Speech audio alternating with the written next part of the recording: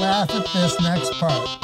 In a world of political correctness and cancel culture, two comedians have risen up to prove that with the right angle, anything can be funny. This is You Can't Laugh at That. Who writes these? We should have this person locked up and looked at. Live from Golden Ox Studios in Cleveland, Ohio, it's Steve Mers and David Horning. On this week's episode, I think that taking like the monsters we're scared of, like in us, and turning it around and being able to laugh at those is empowering and so much fun.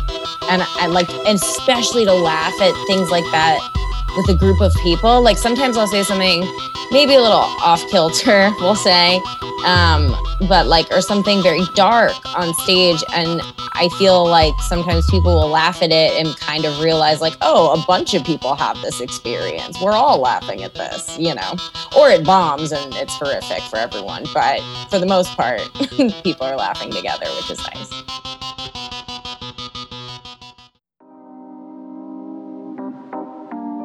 Hey, this is David from You Can't Laugh at That.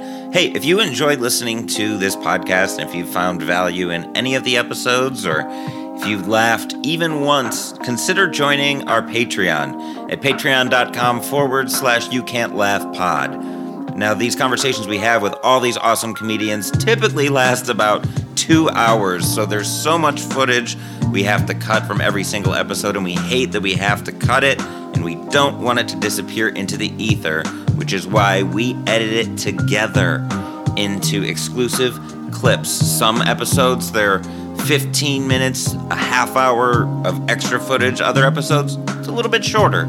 Either way, if you enjoy listening to You Can't Laugh at That, join our Patreon for exclusive access. And thanks for listening to our podcast and supporting comedy, because no matter how weird times get, remember that you can laugh at that.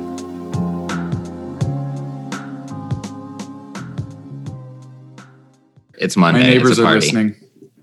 Good. We'll tell them hello, because they are on You Can't Laugh at That, the podcast where we take topics you can't laugh at and we find ways to laugh at them in the never-ending quest to prove that anything can be funny. Like Steve. Steve, you're funny. What do you attribute that to? Can be funny. You're right. Can What was be. your question? How are you? I'm doing well. Are you thriving? I'm thriving. Good. That's what we like to hear. And then we'll break down your pain, because I noticed that little quiver in your voice. I'm a small gold town in the West. I'm thriving. I sense big things in your future, Steve. That is a coincidence that I'm talking about San Francisco. That wasn't intentional. That's good. Somebody's microwaving. They're allowed to do that. Yeah. This is Anything Goes. And today we have... Hey, you know, he's mad at you for microwaving. Can't you turn it on vibrate? Nobody who's listening to this is going to know. I mean, let's be honest. We're going to cut most of that. The microwave, the lazy person's oven. That's how they marketed it. And today we have on the podcast Hannah Boone. She is a New York City-based comedian who has performed in festivals all over the country. She is headlined at Caroline's on Broadway. She has her own podcast out now. It's called Disorders, where they talk about disorders. It's pretty self-explanatory. What's going on, Hannah? Hey, what's up? Oh, the podcast is Disordered. Did I say disorders? Yeah, but I mean, I get why you would say that. It's a very similar word. And I even wrote down disordered. That's great. Yeah.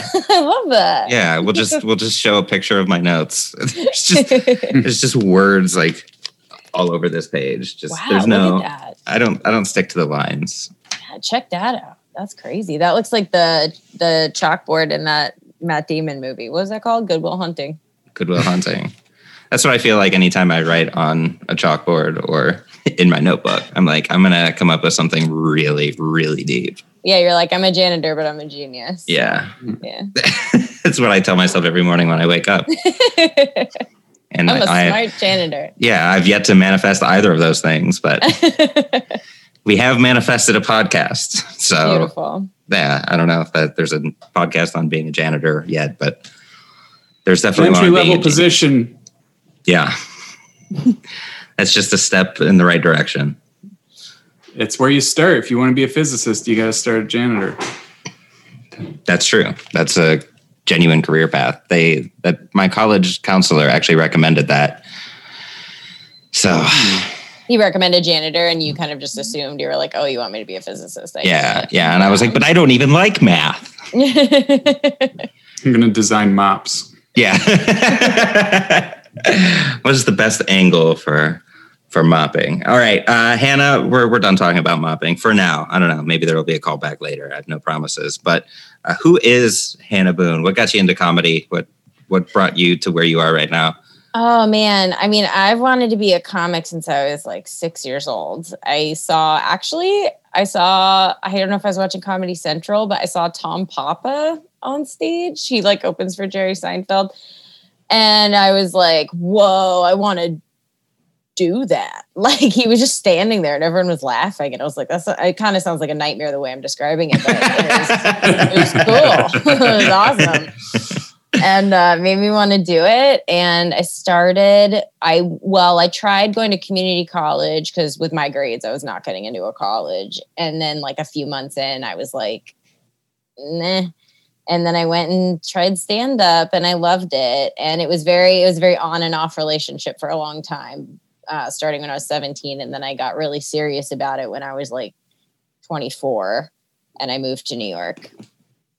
Okay, like non-committal, like anybody from the ages of 17 to 24 is about everything. I don't fucking know what I want to do. Like, I thought I was serious about it, but like I was not. I didn't know what being serious about anything was, you know? And I was doing a lot of drugs. So I was just like doing stuff. I was doing stand-up in between the drugs, kind of.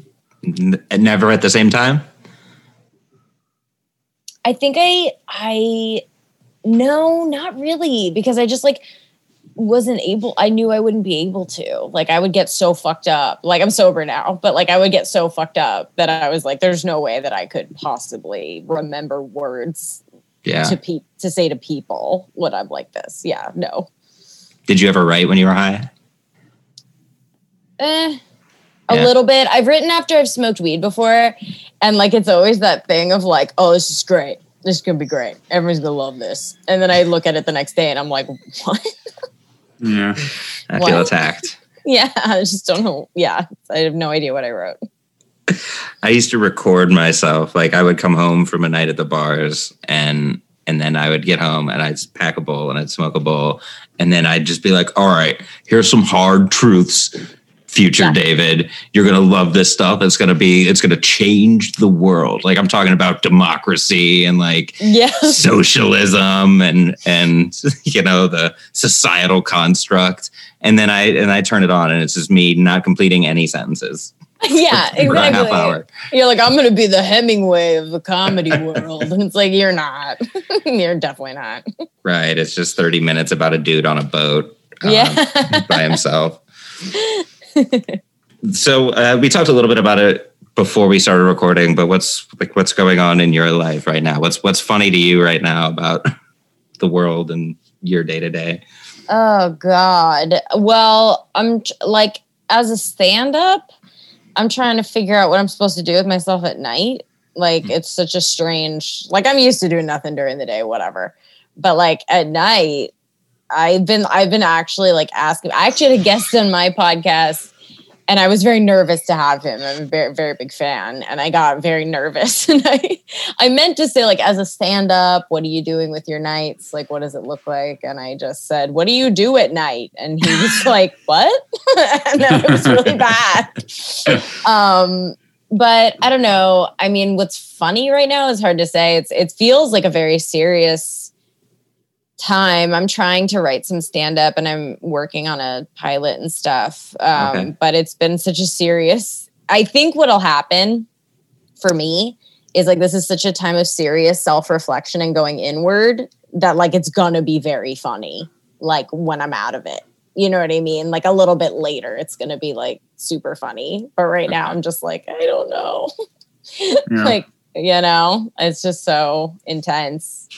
Is that typically where you find your favorite, your best stuff? Absolutely. I think that taking like the monsters we're scared of, like in us, and turning it around and being able to laugh at those is empowering and so much fun. And I like, and especially to laugh at things like that with a group of people. Like sometimes I'll say something maybe a little off kilter, we'll say, but like, or something very dark on stage. And I feel like sometimes people will laugh at it and kind of realize like, oh, a bunch of people have this experience. We're all laughing at this, you know, or it bombs and it's horrific for everyone. But for the most part, people are laughing together, which is nice. What do you do when something like that bombs? Like, you know that there's a lot of truth there and you know that there's humor there. Like, what's your next move? I try to riff my way out of it. I try to comment on the fact that none of us laughed at it. And I'm like, you know, and comment on the fact that maybe it's just me and that's why we didn't all laugh at it. And then I'll try to riff my way out and then move into some lighter material. But this is great. Yeah, we're just acting like it's not happening. It's I just looked up and was like, oh, a cat's asshole. It's perfect. It's a sphinxter. Yeah, it's a sphinxter. Sphincter. all that work and she just jumped down. Man.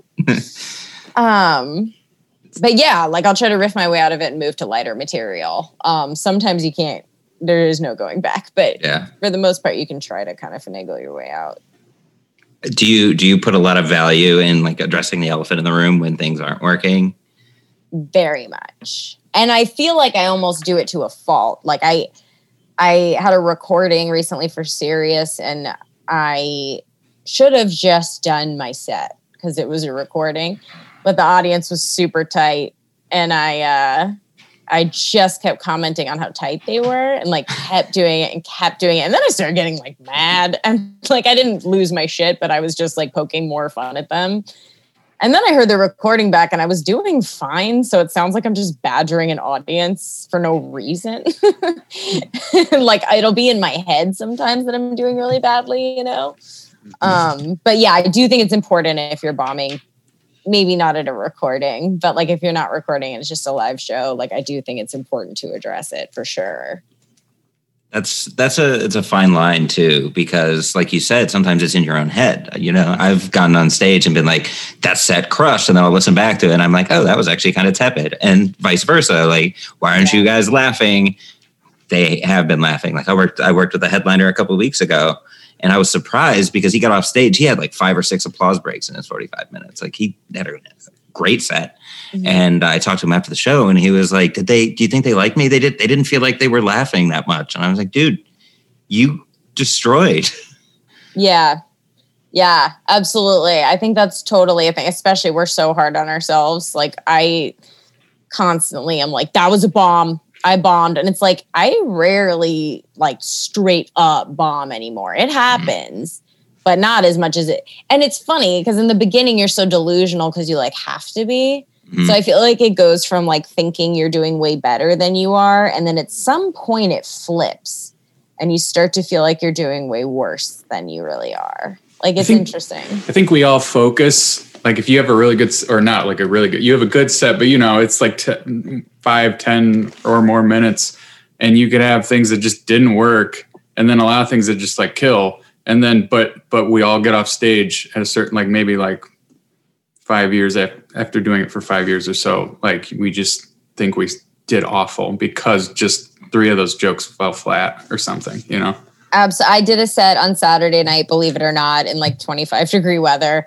And I had a great set, but my opening riff, one of them didn't do well. And that's all I can think of. And I keep thinking about it and cringing. And it's not even like a joke I can work on. It was like a random riff. It's just like, I'm just like beating myself up about it. Yeah. How long after a bomb, how long does it take you to find the funny in the bomb itself? Or do you even look for it? Or do you just move on? That's interesting. If it's like a crazy bomb, I'm like, I have to turn this into a story and talk about this. And I can find the funny pretty quickly. If I bomb, it usually just hurts and I feel better about it once I perform again and do well. Mm-hmm. And I probably won't feel better until that happens. And then sometimes I do, like I'll go on stage and like I'll say a joke that maybe bombed and I'll try it again and it'll do well. And I definitely will be like, oh my God, thank God you guys laughed. The last crowd did not laugh. And then we can like that's fun and very cathartic too. Right. Do you apply that mentality to life bombs? Oh boy. Well, I run and tell a joke about a real life bomb as fast as I fucking can because it makes me feel better, you know? I think that's why we talk about dating so much, because dating's so scary and horrible. And so we have to like turn it into something funny. Right. It's, to me, what laughing at my own life bombs does is it really kind of opens up a new perspective of myself. Like, oh, I'm the bad guy here kind of thing. You know, I don't know. I don't know if you find yourself doing that. Mm-hmm. I mean, writing about things is so, I mean, like, you know, you listen, but I write so much about my crazy childhood and like all this stuff. Like I write about darker stuff because it, like, first of all, it makes me feel better to be able to laugh at it. And second of all, it's that thing of like, people can come to, like, people aren't just laughing at the stories from my childhood because they're like wild and different. They are, but they're also like relating to their own families and like, oh, my mom is kind of like this too, or like whatever, I think, or they're just being like, that's fucking crazy. And maybe they're just laughing. But like there's something that's so healing too about laughing at something that made you really upset, you know? Oh yeah. Yeah. It's stepping out of the situation just a little bit. If you can just kind of crack the door just a little bit to see on the other side, like that's what laughing, to me, at least in my experience and kind of based on what you're saying, that kind of does. Absolutely. Even writing things out. Like I journal every morning and it's just journaling. Yeah. Like that I don't look for, but I read back at those and like, sometimes I can find funny stuff in them. And sometimes it's just like, it feels good to be like, here's what happened and here's how I felt. I don't know why that helps, but it does. It's weird. Yeah. It's weird. Yeah. If something bad happens, that's immediately what I do. And naturally. And then in a lot of cases, instead of writing it out, because I can't write as fast as my brain moves, when I'll record myself. Okay, Dave, got a fast brain. He's the janitor. I go from smart as shit. I go from totally unrelated points, you know, and it's hard to like trace myself back to where I was if I lose myself. So I record myself. So it's the same thing. Hearing myself say the stuff out loud. It's like, oh, that's how I realize like, oh no, I'm the asshole here. Like, because normally what I'm doing is I'm, you know, talking about something somebody else did and then listening back to it. It's like, oh no, David, you were wrong. That's great that you do that. You're like cleaning house. You're like, I don't know. I just use like an AA term, but like, yeah, you're doing like, that's like step 4. So you're ahead of the game. I never started doing that until I started doing comedy though. It's just that kind of free associating and allowing your brain that creative freedom to kind of maneuver without constraint has been helpful. But also it's been a little bit of not a detriment, but if I'm in a conversation with somebody and I feel like they're not vibing with it, I'm just like, oh, that's totally my fault. Like I'll immediately go to, no, this is on me. And it's like, no, it's not. I had a bad day or whatever today. So yeah, well, especially in comedy, we're all so weird and like socially awkward. There's so many times where I've been like, I must be like, I'll have so many conversations where I'm like, what was wrong with me? Why was I being so awkward? And then it's like, oh, that person's weird. Like that person was being weird and it made me feel awkward. Like not always. Sometimes I am being awkward, but like, you know, like it helps me the other way sometimes where I can relax and be like, oh, I didn't do anything. That person was stoned or is weird or whatever. Yeah. I totally subscribe to that too, by the way. You know what I always say? It takes 2 to awkward. Yeah. You can't, I mean, yeah, you might feel awkward sometimes, but like it's definitely like a 2-way sort of a thing. It's never universal per se. No, yeah, I like learned that lesson like last year. Like I am late in the game for that one, but yeah, no, that's great. I love that. Isn't it a sigh of relief? You're like, oh, yes. It's not me. It's not, you know. Definitely. Yeah. Yeah. And that helps with the anxiety for sure. So we kind of skipped past it, but you had a great segue into what we're talking about today, which is kind of our childhood conditioning and unlearning it, or in some cases, some people lean into it and double down. So we'll kind of take our childhood experiences and kind of look at them from multiple angles. And I want to start with yours because I watched a few of your sets, and this was the one from Chicago. It's the one where you have to do the hot sauce or whatever. Oh, yes. They made us drink hot sauce. Oh, God. Yeah. I'm such a whore for the industry. I'm like, sure, I'll drink hot sauce. Like super hot, like that kind of thing? Or? It was like, yeah, it was like there were different levels of spicy, and the audience chose which one you drank. And yeah.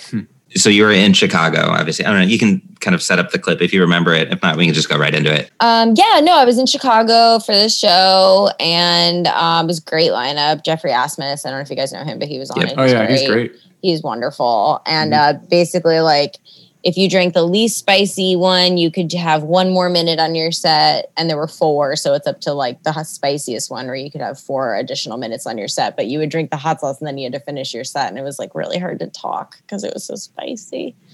And that's all I remember about the show. My dad was there. Okay. That was interesting because so many of my jokes are about him, but yeah. All right. Ooh, that gives me new topics for questions. Okay, perfect. Jeremy, let's listen to Hannah Boone on Spitfire Comedy. I grew up in sort of a kooky way. My parents met in a mental hospital, which is good because I think when people meet in bars, it's like super trashy, you know? They met as patients, by the way. I feel like I have to say that because I told a guy my parents met in a mental hospital and he went, oh, doctors. Which like, yeah, like what has not happened to you in your life that you're that optimistic? Also, why would that be how I tell you my parents are doctors? What a tricky way to talk.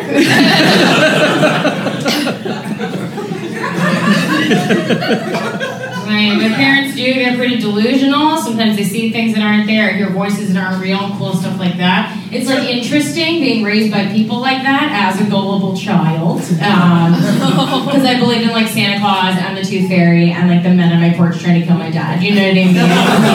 Like I have friends who are raised very, very religious and they're not now. And it's like their favorite thing to be like, oh, if I grew up Catholic, I had to unlearn all that bullshit. It's like, all right, well I had to unlearn that my mom could read my thoughts. So your God doesn't scare me, you know. My mom did switch religions a lot while I was growing up, of course. We started off Jewish, and then when I was about 6, my mom was like, I don't want to be Jewish anymore. And I was like, oh, totally. It's like just my identity, no big deal. And then, like, whatever. And then she was Wiccan, which at age 6 I thought was super cool. I was like, oh, she's going to be a witch. She's going to be like cauldrons and broomsticks. But it's not like that. Wicca's also just another boring religion. She just like had a bunch of rocks that like meant different things. And she would like give me rocks and be like, this rock brings good luck. And this rock attracts love. And I'm like, I'm 6. The only person whose love I care about is yours. Do I need a rock? Like, oh, get a rock. That's fine. I can do that. And then she went from Wiccan to Catholic, which is like going from Halloween to jail. Okay.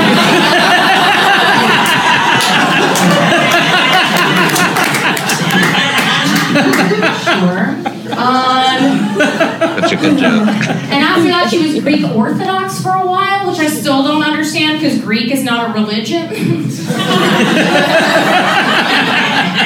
When people say they're Greek Orthodox, it just sounds like they're saying, we are so Greek. Yeah, we're very Greek. That's fun. The cops got called a lot to my house because it was super chaotic, you know? My parents are very mentally ill, so you want to call in the ultimate healers, the police. And my dad, no, I'm joking. She was like, oh no! My dad did go to jail for a while. I remember him trying to parent me from prison when I was a teenager. Like, we'd be on the phone, he'd be like, Hannah, you're grounded. I'd be like, well, you're grounded.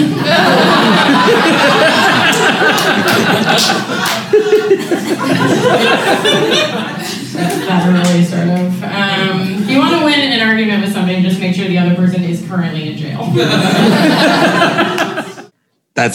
I love that bit. Thank you. I've watched it like 4 times, so I'm like, I know it's coming next, but that Wiccan to Catholic joke is so so structurally sound, but it's so funny. Thank you. I actually forgot about that joke. I'm glad I watched that. Yeah, this is what we get when we play back old stuff for comics. They're like, oh shit, either that was awful to watch, or oh man, I forgot about that bit. Yep. So kind of take us through the construction of that bit, if you can remember, like how it started, how you kind of found the funny in such a formative part of your life. Well, I remember I never wrote about my family. And then in 2015, I started dating this guy, and he was like, you have got to talk about your family on stage. And I remember being like, what? Because I was still like kind of hurt from it. So I never thought like of it as funny. And then I started writing about it, and the jokes kind of just started coming out of my head. And like, I was like, oh, this is funny. My parents met in a mental hospital. Like, are you kidding me? And then I just kept writing about it. And then actually laughing about it was super fun. And it actually ended up being the material that did the best at shows. And I remember my parents started coming to shows, and I was like, I'm not going to take this shit out. Like, it's true and it's funny. Like, I'm going to keep it in. And it does the best of all my material for sure. Do you attribute that to being like the realist of, I mean, what kind of stuff were you doing before? Or like, what was I? I don't even know what the fuck I was like. I don't know. I don't know, like sex and like stuff I still talk about, but like, I guess that was like fully like what, like stuff I know, this guy on the street did this thing, like that kind of stuff, probably more so. And it never occurred to me to talk about like what's in my soul, like it just never occurred to me to talk about that shit. So. Yeah, I feel like there's just a day in every comic's life cycle where they just flip that switch. Absolutely. Well, I know it's taboo to quote him now, but it's a good quote. Louis C.K. Talked about, I know, horrible. Please censor me. He talked about how, like, as a comic, you start talking when you're new. You talk about what you see, and then you talk about what you feel, and then after like 10 more years, you start to talk about what you fear, and like you just go deeper and deeper in. And I think that's very true. I think like at first, all you can do is be like, have you ever noticed that cereal's like this? Like, what else are you gonna do? And then you start to realize like, oh, I can mold sort of like the scariest parts of my brain into something funny, because we all have the scariest parts of our brains. Like no one, I think it's scary to put that part of yourself on view for an audience. But then when the audience catches it and is like, oh no, I have that dark part too, then they kind of catch you, and it's a fun little dance. Is that how you like take it when an audience laughs at that stuff? Like you've made a connection, or Yeah, I think it's layered. I mean, everyone's so different that I think there's part of it where it's like people are like, that is crazy. What? And like that's the laughter. But I think there is also like everyone can relate to some kind of childhood trauma or some kind of like, family drama. Like everyone's family is dysfunctional in one way or another. So I think it's partially relating and partially maybe just laughing at that the wild stuff I am saying. Yeah. In addition, I mean, we have a lot of comics that listen to this podcast, but there are a lot of people who aren't comedians who are kind of interested in, how you can laugh at things like this. So we go into the bit and break down things like word choice and how that can accentuate something or get you thinking about something else. And, your set, first of all, I mean, it has a great rhythm. So there's just a flow to it that people, catch the wave and ride it to the end of the chunk. God, I hate that I said that out loud. I know, I loved it. Thank you. Catch the wave, man. But, you open the bit using the word like, oh, I grew up in a kind of kooky way. So the thing with the word like kooky, it's like, it's a silly word. So it almost like it lessens the the darkness or like the trauma or whatever that bit may bring out of some people in the audience just by opening it up. Is that a conscious word choice?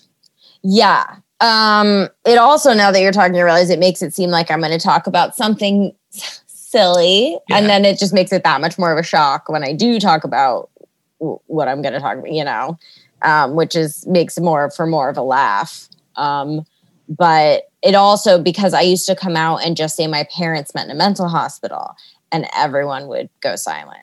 Like, it's a dramatic sentence. So you kind of have to fluff it. So I fluffed it with, I grew up in sort of a kooky way. My parents met in a mental hospital, and then joke, which is good because I think when people meet in a bar, it's super trashy. So I had to kind of cuddle that sentence with silly and funny. Ooh, cuddle that sentence. That's way better than ride the wave. I like them both. Yeah. They live in the same lexicon. I wrote that down. So, and then you reiterate that they met as patients. Yes. Which, at first, until you deliver that punchline, it's like, why is she telling us this? And then it's such a good, what has not happened to you? So did that really happen? That really happened. Okay. And it didn't happen from the stage. I was talking to a guy and I just won't shut up about how my parents met because it's the most interesting thing about me. And I just said my parents met in a mental hospital, and he really went oh, wow, doctors. And I was like, is it that you don't want to know what I'm saying? Or what's that? Yeah, it was weird. Someday a kid will be like, yeah, my parents met at the Capitol insurrection. And someone will be like, oh, they're cops. Yeah. Yeah. Right. That's funny that he drew that conclusion. And then so patients aren't people. Yeah. Yeah. It was something really weird. I don't know what that was. Right. And you kind of briefly take that perspective of somebody who's gullible and naive, and so you introduce that perspective to the bit. I mean, that's a tool that I use too if I'm having trouble. I know if I know a premise is funny, but I'm not sure how to get the punchline across. Sometimes I'll take a step back and be like, how would somebody who's super naive look at this? Or how would somebody who's super into, dark shit, how would they look at this? And just kind of attack it from as many points of view. Do you ever find yourself doing that when you put together a bit, a heavier bit? No, actually. And I think that's great that you do that. I think I might start doing that.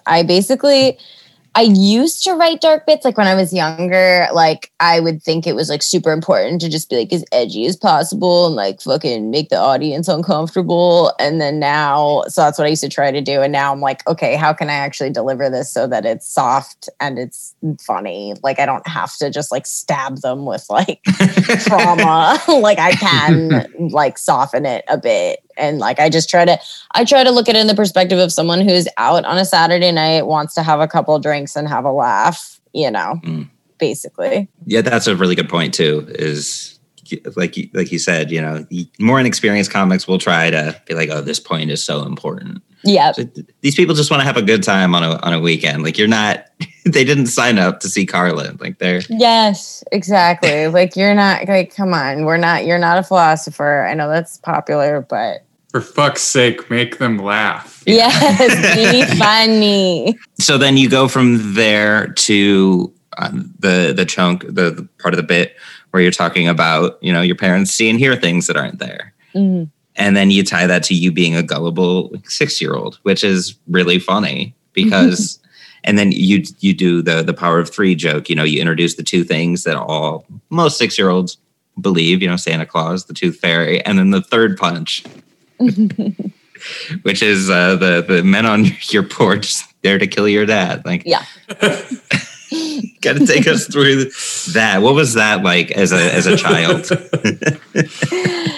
It was nuts because you don't and I want to I want to expand that joke a little more too in the future because I want to really grasp the idea. I really I did believe in Santa, but we were Jewish. I believed in Santa because why not? Because you could believe in anything in my house. I didn't know what was real and what wasn't. And my mom was super good like too good at like tooth fairy stuff and stuff like that. And then my dad really did have paranoid schizophrenia, and would like one morning, I remember he like came in my room and he was like, get down on the ground. Like the men outside are going to come get me or whatever. And I looked outside and there was no one there. And so, but like, you don't know, like you're a kid and your dad's like, get on the ground. You're like, okay, you know? So it did actually come from really like dark time. But like at the same time, my house was very like, I don't know, you could have an imagination, I guess. How was that explained to you as a kid? Like, did your parents try to explain that, you know, sometimes we're going to say things that might not be true? Or like, how did that? No, nothing was explained. My parents I think their generation really like shamed mental illness, and the fact that they ever got help for it was very shamed, and they really tried to sweep it. And here's the thing is like they tried to sweep it under the rug because they were ashamed of it. But what they have is so you can't hide it if you're off your meds. Like it's pretty cuckoo bananas. So no, I was never sat down and talked to about it. I just kind of had to piecemeal it together. Like the older I got, like try to figure it out. Okay. It's alarming. My parents are the same way about like they don't know what anxiety is or anything. You know what I mean? It's like one of those things where you're like, I don't fucking know. Yeah, like that's weak. And it's like, what? Yeah. It's brain science, actually. Yeah. And, did you know you can actually, you know, if you lead into it in the right way, you can actually be a better person. Yeah. And they're like, no, it's embarrassing. It's like, okay. No, it's the demons. Yeah. Did that scare you? I mean, do you remember like being scared at all as a kid, or? Not of that stuff, really, because that's all I knew. Mm-hmm. My dad had like anger issues, and that was scary. But like as far as like my mom thinking there's like a ghost in the hallway or whatever, I was just like, okay, sure. Like, I don't know. So you'd go on one of those ghost hunter shows and be like, oh, you guys are just schizophrenic. Yeah. I mean, maybe. Yeah. I don't know them. Right. Do you think that gave you kind of a leg up on other kids? Like you have to figure things out yourself? Because for a lot of us, there, you know, we held our parents up in this high regard, and then you get to a certain point in life and you're just like, oh, my parents don't actually know shit, and they're just kind of feeling their way through life just like everyone else. Do you think, did you come to that realization at a younger age? Yeah, I think so. Yeah. I came to that realization when my parents split up when I was like 6 years old. The same year I wanted to do stand-up. I do have a firm belief that you have to hit bottom of some kind to want to do stand-up. Mm-hmm. But yeah, I had that really young. I don't think it gave me a leg up. I was really weird in school. I got bullied a lot for being very weird. So I don't think it helped me as a kid. I think now as an adult, it's given me some perspective that's cool to have. But as a kid, no. I was just like, what? Yeah, it's one of those slow burn things where it's like, this is awful. It's terrible. I have to go to soccer practice, but like, and everyone hates me. But it kind of builds up long term. You know, being able to look back. Yeah, I was like the weird kid with weird stories, but now I'm the weird adult with weird stories, and it works. Yeah. So there you go. Yeah, you come into your own. Mm-hmm. Would you say you were funny when you were a kid? No. No? When I became a comedian, everyone was like, what? Like you? No, I was very quiet, very timid, very scared and shy and nervous. And I was funny. Once I was a teenager, I was really funny, but I was really funny with my friends. When it came, I was never the class clown. I wouldn't dare speak out in class. Like I was normally ditching class, but if I was in class, I was quiet. Could you make yourself laugh, or could you find the funny in the things that were happening at the time? Constantly. Mm-hmm. Because I needed to. It's like a survival thing. Like I think like, it's so important to be able to laugh at things. I mean, even now, like if something upsets me, I'm like, I gotta grab Twitter, like I still to this day, there was a podcast host who commented, he was like, you really like pour your heart out on Twitter. It's like reading a journal. And I was like, yeah, like I have to make jokes about stuff. Otherwise they're heavy, Yeah, that's helpful. It's funny how many people I run into where it's like, oh, I never thought of laughing to make myself feel better. Yeah. It's like, that's the thing, dude. Yeah, exactly. Nobody knows about dopamine. Yeah. Come on. Okay, unlearning. That was kind of that was the word that really stuck out to me throughout your whole set. Like that's the one bit that stood out. Maybe just because I'm a geek and I love the idea of like conditioning and how people grow up if they live in a house where their parents are like super protective or super religious or super drunk, and just kind of seeing how they adapt that to becoming an adult. Like that's always interesting to me. I like the character development.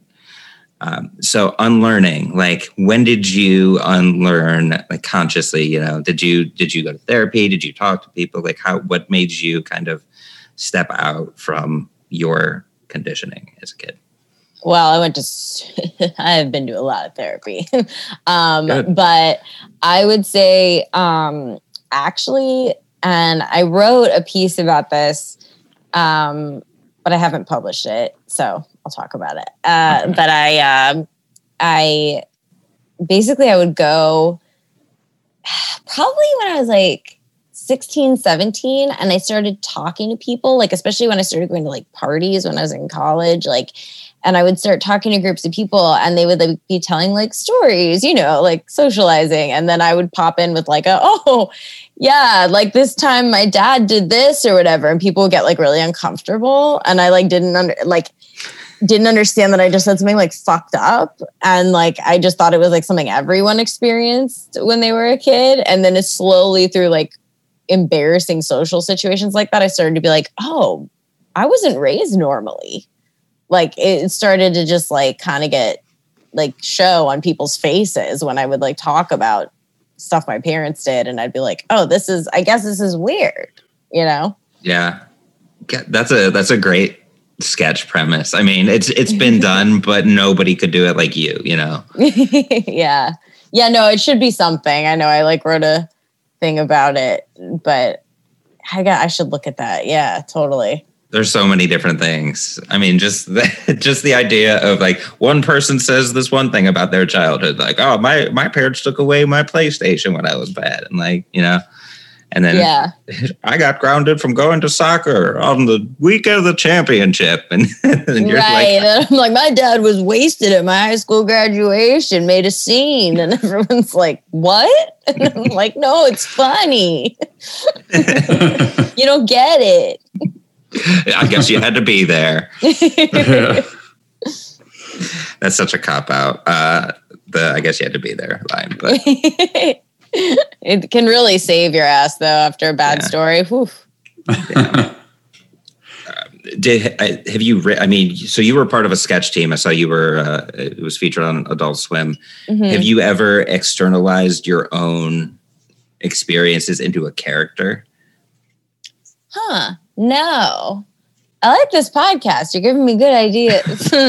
No. The sketch team was, I mean, we were on Adult Swim, so we were like had nothing to do with reality. I mean, right. Absolutely. And that was like fun too, in terms of like, it's related to this because like, it was my fun escape place where like none of this is real. So it was like really fun to depart into absolute absurdist comedy too. That has nothing to do with any of this. So I think that's what I use that for. Is there a line? Like, do you ever write something and you take it on stage? You're like, oh, this is great. It's like the third beat of a joke. And then you take it on stage and everyone just blinks at you. Like, oh, maybe that was too much. Oh, yeah. Yeah. I'm getting better at knowing when it's too much now. But I'm trying to think. Sometimes, oh yeah, there's this one joke where this one will work, but it starts off where I have to explain that my brother, when he was 2, kept trying to touch the hot stove in our house. And my mom kept being like, don't touch the stove. But he kept trying to touch it and kept trying to touch it. And my dad was like, we're just going to let him touch it. And then he'll learn. And that he did. And he did. But like, my joke is just like, this isn't war. Like, you don't like, and it's like about how my parents were just shitty parents and like hands-off parenting. Like, they're just shitty parents. But like, when I say the burning his hand story, everyone's like, ugh. And I have to like go really fast with the rest of the jokes. Otherwise people are just like, I don't like that, you know? Yeah. Which is kind of absurd to me because I feel like that's an example so many people use as far as not learning from your own mistakes. Like, if you touch the oven. Well, like metaphorically, but I think they picture a 2-year-old like touching a hot stove and they're like, and I'm like, no, I know. Like, I don't agree with it either. Like, I'm on your side. Do you ever... the cat's back. Different cat. This is different cat, yeah. Different This house is just crawling with cats. I know. Like, by the end of the podcast, you're just going to be covered in cats. I don't even know where they came from. You can't laugh at that. So the switching religions, that's an interesting concept because I grew up in a strictly Catholic house, right? We were Catholic from the day I was born till I decided to move out. Whoa. And yeah, I mean, you know, it is what it is. There's a lot of humor there, but we're not talking about that today because I want to talk about your experience. So, born Jewish, were both of your parents Jewish? Yes. Okay. So born Jewish till 6, like you said in the joke, and then your mom decides not to be Jewish. And your reaction is, oh, it's just my identity. No big deal. Like, how was that explained to you as a kid? And how did you respond? Well, I was stoked because I hated going to temple and all that. So my mom and my dad split when I was 6. And then my mom decided not only to be Wiccan, but to start giving us Christmas. And I was like, fuck yes. Like, I was so excited. I was like, this is the best. And then she just explained that she was a witch and that she made potions and she worked with crystals and stones and would read my tarot. And I was like, okay, cool. Like, I was into it. I was like, all right, this is fun, you know? Got it. So was the identity line, was that just kind of like a hindsight thing? The identity thing was a hindsight. That was definitely more an adult thought. And it was definitely for the joke. As a kid, I did not identify with any religion. You're right. If you're 6 and you're like, this is my identity. Like, yeah, I was like, this is who I am. Like, no, not at all. I thought it was super fun. Okay. I mean, that's and then to balance it out with her deciding to go from being Wiccan to Catholic. That's natural. Yeah, right. What happened there? That was very brief. Okay. Yeah, good. But we did go to church once, and I remember being really scared to be in a church because I went to temple as a kid, and my dad was so religious and told me that God would be mad if I like went to a church. But my mom was like, we got to go to church. So I was like, I don't know what to do. So I went with my mom to the church and it was super scary. I'd never seen like a Jesus on a cross before. A Jesus. I'd never seen a Jesus on a cross. And that was like terrifying. Oh my God, he's like bleeding and it's like scary. And so I was like really scared. And then my mom quickly went to Greek Orthodox, which they also do church, but it's a little different. It's more theatrical for sure. Yeah. Yes. I've never been to a Greek Orthodox. I've been to a Ukrainian Orthodox. Whoa. Which, I mean, there's bells and crowns and everyone's wearing a cape. Yes, it's very similar. Yes, absolutely. I feel like a lot of like D&D and like Lord of the Rings is based off of some of those costumes and props. Yeah. Yeah, absolutely. It's also macabre, you know, the Catholic Church, like everything is centered around death and yes. I mean, going from Wiccan to that, I don't know, I just feel like as a kid, I mean, you say you had a little bit of an identity crisis, like with your dad, with what your dad said about going to a Christian church versus going to temple. Yeah. But did it kind of shake you?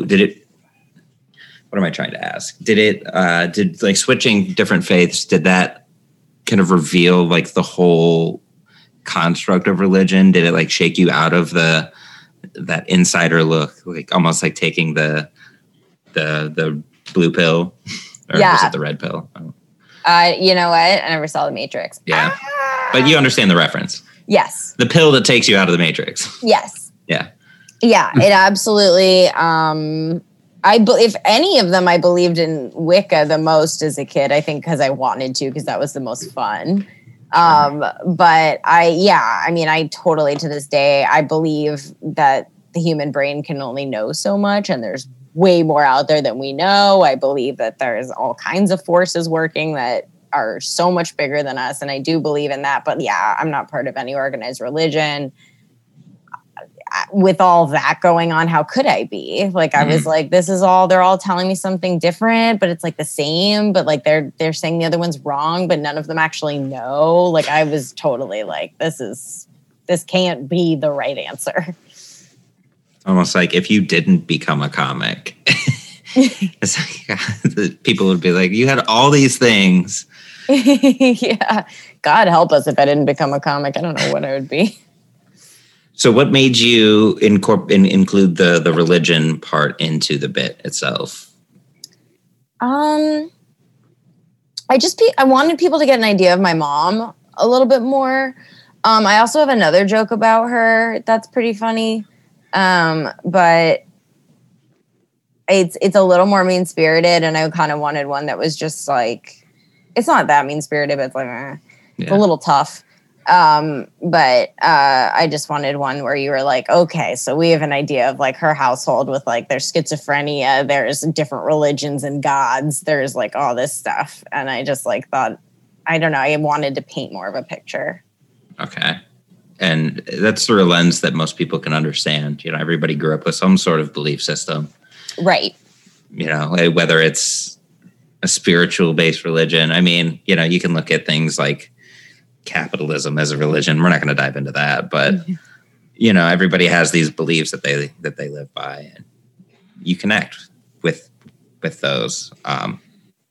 The Halloween to jail joke, where did that come out of? Was that, I mean, I feel like that's the centerpiece of the whole bit. Like, it's there are why some I bits, say the bit. Yeah. Yeah. I was going to say there's some bits that I do just because there's one good line in it.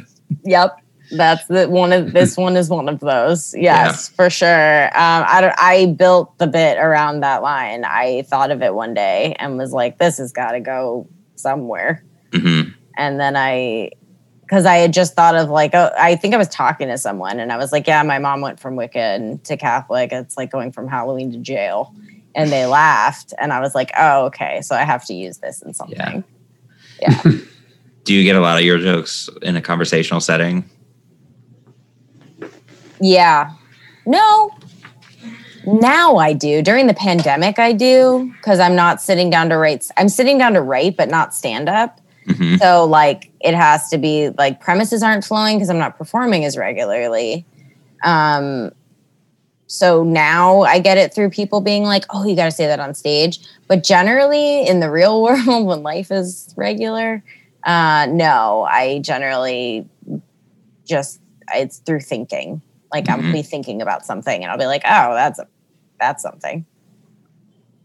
Okay. And then you go from that bit into your dad. So we learn about your mom and then you go into the bit about your dad going to jail. Mm-hmm. Kind of take us through that. Like through the bit? Or through the bit, what started it, where you found the funny? Sure. Well, the whole, like, my dad parenting me, like, it actually, what he really meant was, what really happened is he never said you're grounded over the phone, but there was one time where I was like, I have a boyfriend, and I, like, dated a guy for a week because I didn't date in high school, but I had a crush on a guy or whatever, and I was like, I have a boyfriend, And my dad was like, oh, well, I'll kill him, kind of a thing. Like, I better meet him. And I was like, you're like locked away. Like, you're not going to threaten anybody. Like, I was just like, what are you talking about? And then I was like, oh, I could simplify this, make it shorter if I just use the word grounded instead of say all of those words. Did you start it that way and then whittle it down to the grounded bit? Yeah, I started off with like the boyfriend thing, but then that's like hard to like, I don't know. It's like, I didn't want to explain it. And then it was just like, because then that gives a wrong image of me almost because like I did not date in high school. No one wanted to date me in high school. Like, and I want to make sure people know that because it makes it funnier. Yeah, I started with that and then thought it was funny to like have that little side note of like, my parents are really mentally ill. You want to call in the healers, the police, which is horrible when no one laughs at that because they think I'm serious. And I'm like, no, joking. Do you always have that saver line that, no, I'm kidding, guys? No, I actually said that because that guy went like, oof. Yeah, I heard that oof. Yeah, and I was like, no, dude, no. I'm not up here like being like Blue Lives Matter. Like, yeah. Got it. Yeah, I had a question about that. How do you feel when you do you ever get those kind of oof lines when you're going through any of that bit? And how do you respond? Less and less. I think as I get better at performing dark material, I get that way less. But I used to get it a lot. And honestly, it used to just make me bomb. Like I didn't know how to handle it. I didn't know what to do. I'd freeze up and be like, it's not, I'm kidding. Or I'd try to riff about it, but like I would trip up. And now I don't. Now if someone were to do that, I'd probably just riff about it and address them. And make sure everyone knows I'm good now. Everything's fine. And then it's okay, guys. I'm good. Yeah, like I'm here. I'm not, we're okay. Yeah. I'm not having a night terror. It's fine. Now that's just one bit. Do you have any other bits that kind of recall your childhood? Because I mean, you headline Caroline, so that's that's a 45-minute set. Yeah. So obviously there's a lot more than just that like 3 minutes that we listened to. Yeah, absolutely. I have a joke about this happened when I was a teenager, but I was out to dinner with my mom and we like left the restaurant and I had like a bag of leftover food in my hand and I went to give it to a homeless guy. And my mom really said this. She was like, Hannah, don't give food to homeless people. He'll try to sell it and buy drugs with the money. And then my joke is like, Mom, who's buying food from homeless people? But it was just such an insane thing to say, to think, even if that were true, who gives a fuck? Let them buy drugs. Like, I don't care. Like, what are you talking about? It was so weird. And then, I used to have a joke and I dropped it, but it was just like about my perspective as an adult is like, things don't really get me down because my little mantra is like, at least it's not my childhood. And it's just like, I didn't pay this, like, I didn't pay my bills on time. And it's like, oh, well, at least no one's doing cocaine while they're pregnant with me, like that kind of thing. Yeah, it's a classic connection. Yeah. If you could, take something that you wrote recently, if you could apply your mentality as a kid, like to something newer or something that you're going through now, have fun with it. Like what sort of, how would you look at it? Like, how would that perspective kind of color what you're going through now? What would like child Hannah tell you as you like write a joke about what's going on? That's interesting. Well, I recently went through a bout of missing one of my exes a lot. And that's kind of over now because I looked at his Instagram and I was like, I don't care about this guy. But I think child Hannah would probably just be like, she'd probably make fun of him. She'd be like, "This guy, he's in a metal band." They scream horrible. They scream about Satan into a microphone. And she'd be like, "I don't like that." But yeah, actually I did write a joke about him, but I wrote a joke about how he was I need to change it because I wrote it when I started dating him, and it was about like how he's so much better than me, and like I don't know why he's dating me, and now I'm like, wait a second. So I need to like flip it around a little bit. Amend that joke. Yeah, absolutely. That's funny. Okay, have you ever had anybody listen to that bit and say, "Oh, you can't, like that's not funny," or they heckle or anything like that? Not that bit, but my brother's disabled, and I have some bits about him, and I've been booed. Huh. Trying to say bits about him. But it's fun. Like my brother loves the jokes about him, and they're all greenlit by him. But I definitely have people who like get upset. I mean, I say, that's less and less though too, because like as I get better at this, I get better at saying these jokes in a way that people won't get upset about. Like I'm better at writing in a way that won't offend people or make them like too tight, Like I think part of stand-up is like being able to graciously say the hard things and not like just hit people over the head with like, fuck you, I'm going to say retarded. It's like, well, let's like ease into nice language and stuff, You've heard the analogy of comedy is the cheese that you wrap around the pill. And at first it's like Velveeta singles or like Kraft singles. And, it does the trick, but the better you get, now it's in like a nice brie or like a smoked Gouda, like, Come on, Bear. What? Laughing. Do you run your jokes about your parents by them first, or were you just like, buckle in, mom and dad, because you're at my show and nobody's safe? Like, how does that go? It's buckle in. Yeah. I run them by my brother. Me and my brother are very close. My mom and I are pretty estranged, so definitely not. And then my dad, no. Like, and my parents aren't funny, so they like, actually my mom's kind of funny, but my dad's not funny. So like running a joke by him would just be a bummer. And honestly, my dad is, as long as I'm getting laughs, like my dad's just proud. Like I've said dirty jokes. I've said jokes about him, and he's seen them all. And he's just happy that I'm like, if I do well, that I'm doing well. So that's really nice. He's very supportive. Yeah, that's great.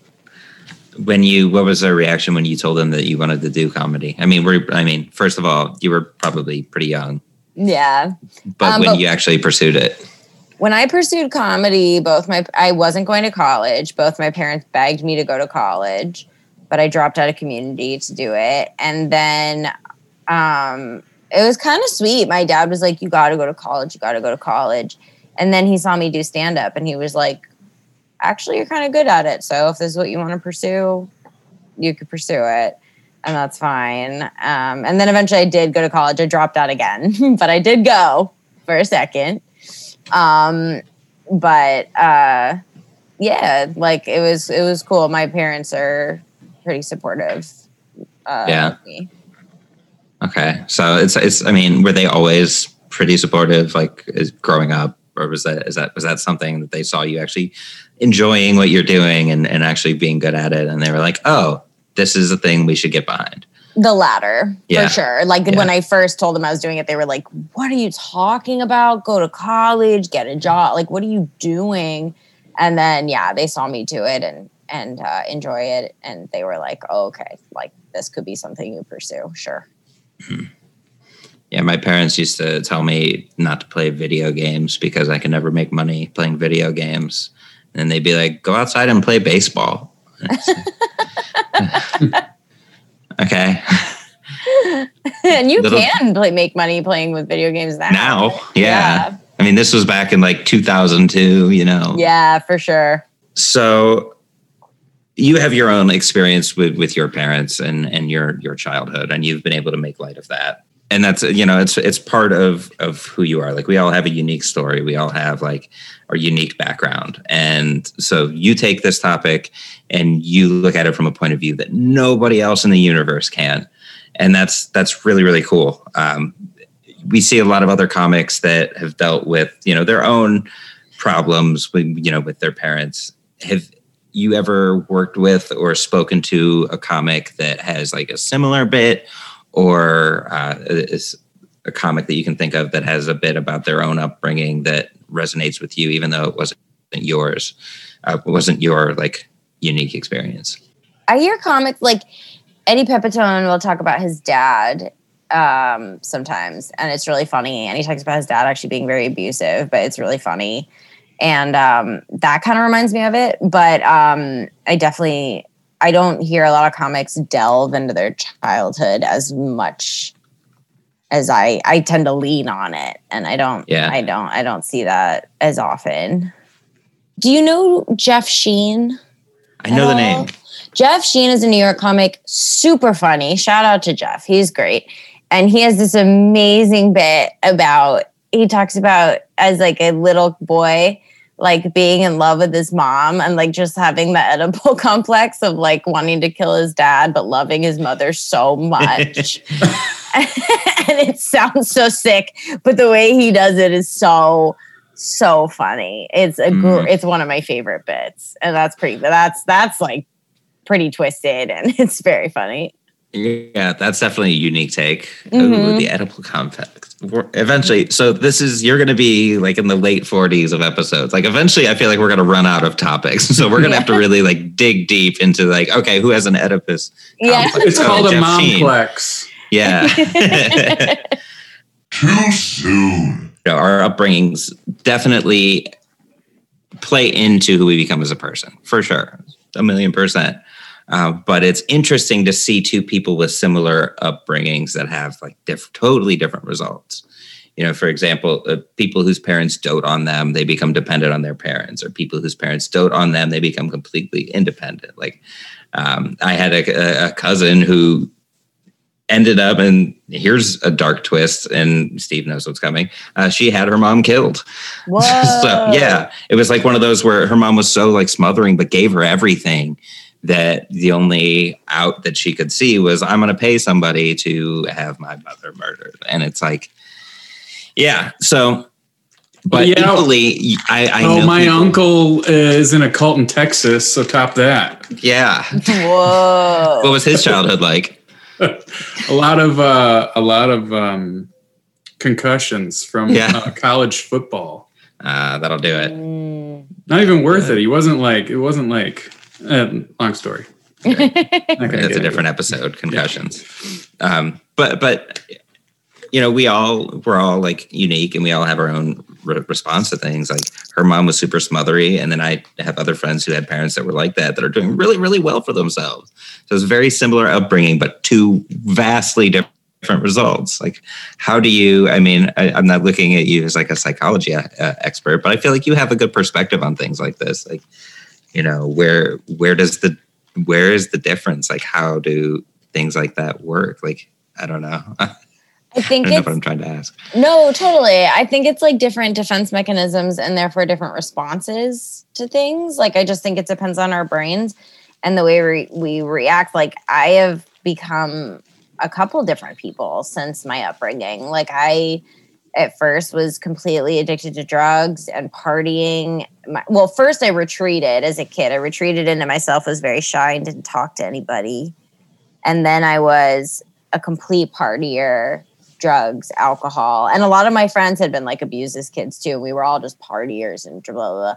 And then I had to get sober, and I got sober and went to therapy and like worked a bunch of stuff out. And now I'm like trying to be as productive and successful as I can as my coping mechanism. But I think so like I've been a few different people, but I think that it just depends on like, if it's two different people, it depends on how your brain forms as a kid and what you do to protect yourself. from whatever you need to protect yourself from. And then that ends up growing up with you as an adult. And then that's where the unlearning happens, right? Like that's when it's up to you to either unlearn that, which is really hard, or just like keep those defense mechanisms alive.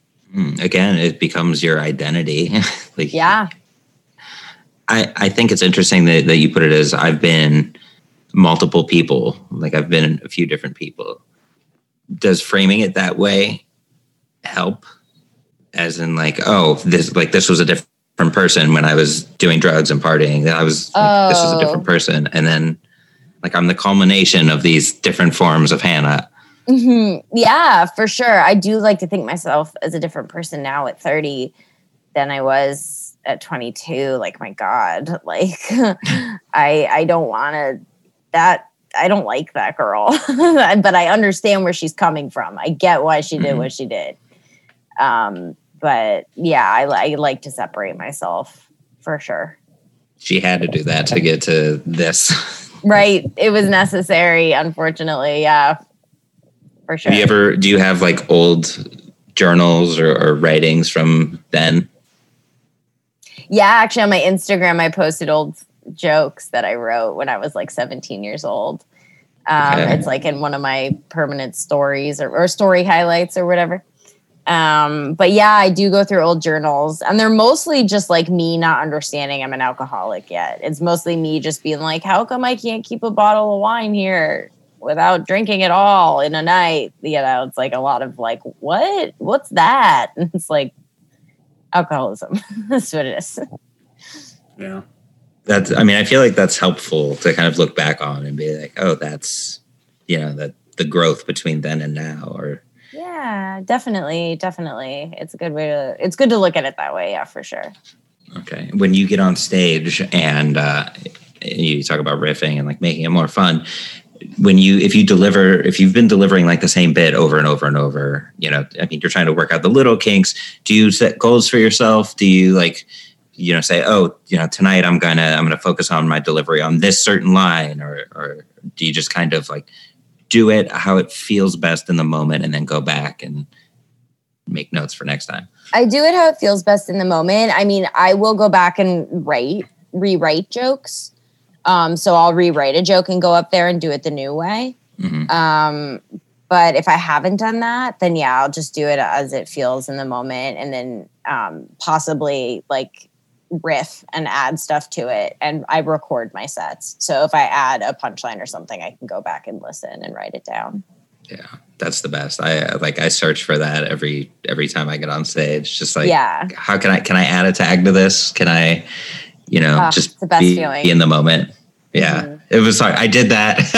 I did that my first show back on stage. I'm doing a bit that generally works, and it's about like new technology and how I'm optimistic about, this new year. And it was perfect because it was like New Year's weekend. And then all of a sudden I started talking about 3D printed meat, and I'm like, I don't have a punchline for this. It's like, I haven't done comedy in 2 months. I trust myself to come to a punchline. And I didn't. And there was just like one person in the back, it was like a pity. Woo. Oh no, those are the worst. And I was like, thank you, I brought it back. I brought it back with a bit that I wasn't planning on doing. That usually always works, but well, there you go. It was like, I don't know. I don't remember how to do this. Yeah, but it's still like, I would rather walk away having kind of done something not go well that was new and different than like I was just on autopilot. Yeah. I don't regret it one bit. I never do. Yeah. That's the thing. Like, you can't look at things that have happened and be like, I regret that. And right. I mean, you could say, I wouldn't do that now, so then don't. Right. Like, you can change it, but you can't go back and fix the past. Right. Just write a joke about it. Right. There you go. Write a bit about it. Steve. What? How has what? How has your upbringing, would you say, like, had an impact on the way that you do comedy? Like, my upbringing influencing it in terms of the subject matter being put into it, or do you mean it influencing my personality? Both. Or writing style? Both. I do. This is the thing. What you were talking about earlier, Hannah, about how comics go through that phase of like maybe after almost 10 years start to change. Like when you talked about Louis C.K., the evil man, I am going through that right now, and I'm like trying to tap into like my childhood more, because I have a lot of really good stories and like, you know, family dysfunction and things like that I can talk about. But it's like some of it's too deep and some of it's like just not, like, I just don't know how to make that stuff funny, you know?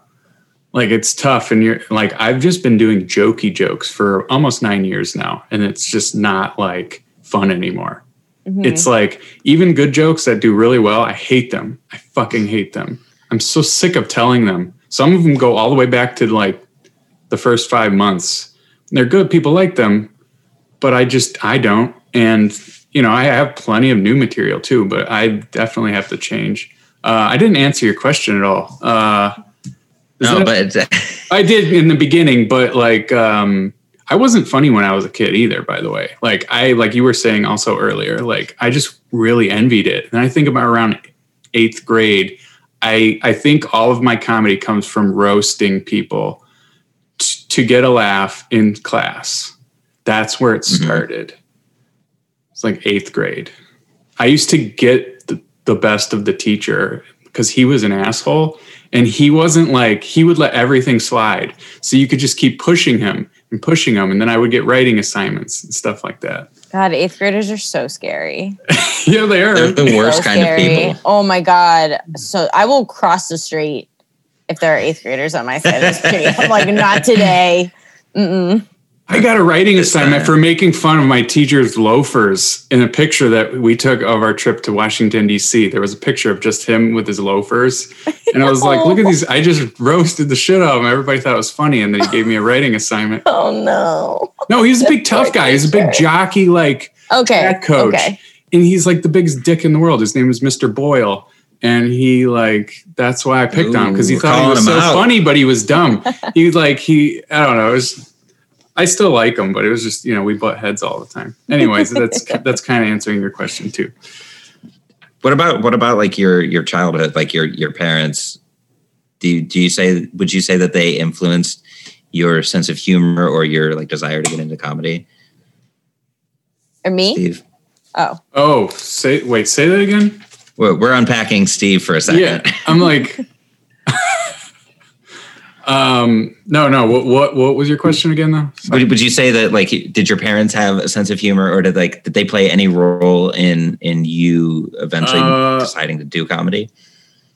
They were supportive. I mean, I was able to make them laugh in like my 20s. That's when I started to like make them laugh. So they like thought I was funny, but my dad was never funny and my mom was never funny. My mom's real quiet. My dad's kind of like very outspoken, but he doesn't have any sense of humor at all. So. And Hannah, I mean, you say your mom's funny, your dad, nah? Yeah. Okay. Because I'm like trying to connect, like, do your parents have to be funny or not? And I know there's a study about like genetics and humor, but I'm not going to waste the time to like pull it up in my notes. Well, my mom is like incredibly smart. Like Mensa smart, and she is very, I think, and she's very funny. I think intelligence and humor are very intertwined. Oh yeah. And my dad just like thinks accents are funny, so like he's not funny. Yeah. Hit him with a frying pan. What was that a regionalism of? What? I was like, what is that a regionalism of? You were just doing a voice. That's a dialect. I don't know. It's a few things. More of a twang to it. But no, you're right. Intelligence and humor are very closely intertwined. They're the same. There's two sides of the same coin. I mean, it's, if you could define humor, and then we'll close it out. I have one more question to ask you. If you could define like humor to you, because it's very subjective. I look at it as like a working out of two separate ideas in a way that connects them. But like, how do you look at your own sense of humor? How would you define that?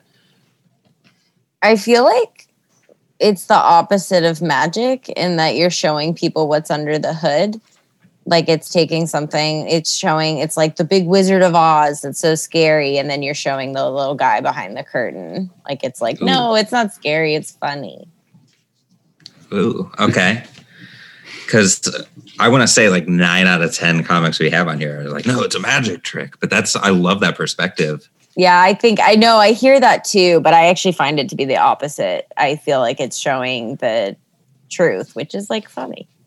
Yeah, that's what I love about this thing is there's no one way to answer a question. There's no like one way to say, what's your secret or how do you write? It's like you take what you've learned from other people and you mold it to what you know and how you are. And that's jokey jokes are not like anecdotal, where the jokey jokes are like the magic tricks. And then the anecdotal stuff is just really funny.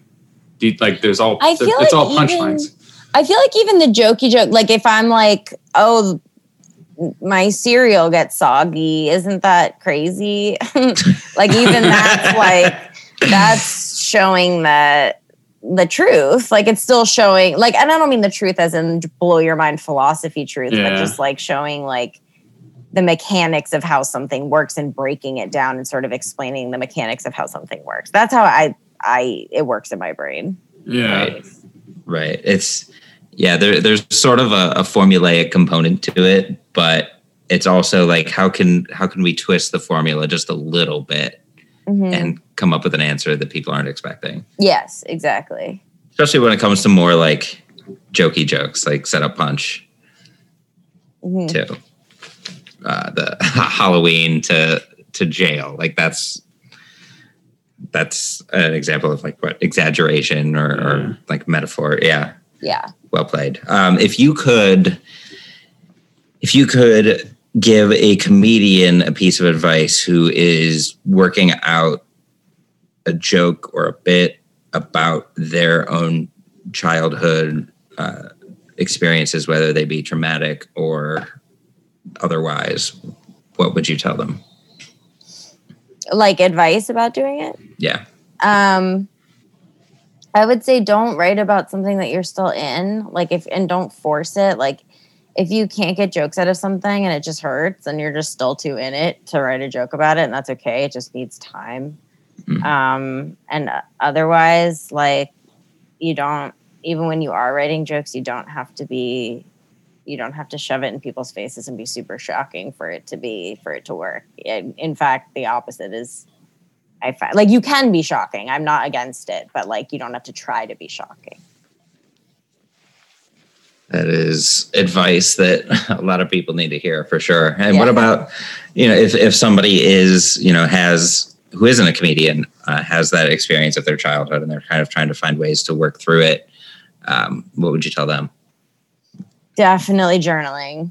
I mean, therapy and journaling. Yeah. Journaling. I wake up every morning, like before I have coffee, just like wake up and start writing. And it really, again, no idea why, but it really helps.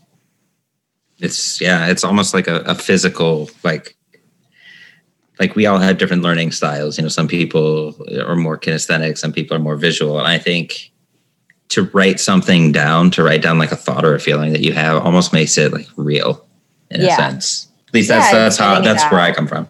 Yeah. Like seeing it in front of you rather than ruminating on it it's a totally different experience. Absolutely. Cool. Hannah, where can we find you on social media? And this is your chance to plug anything that you are working on now.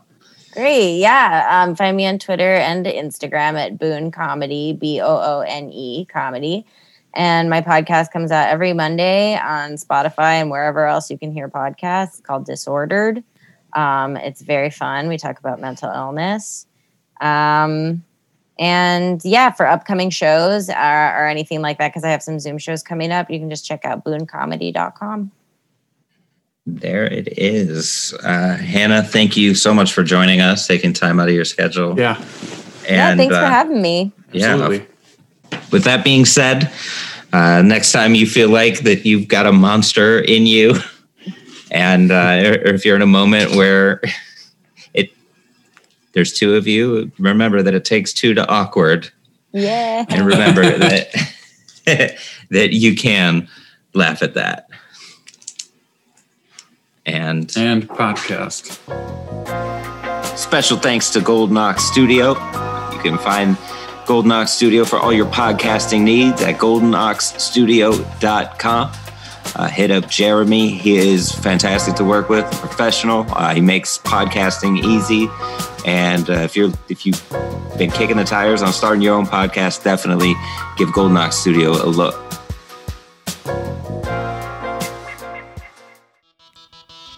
If you'd like to weigh in on today's topic, follow us on Twitter at YouCan'tLaughPod, or like us on Facebook at You Can't Laugh at That, and tell us how you did laugh at today's topic or how you didn't. This is all about the conversation, is what I'm saying. All right. Bye.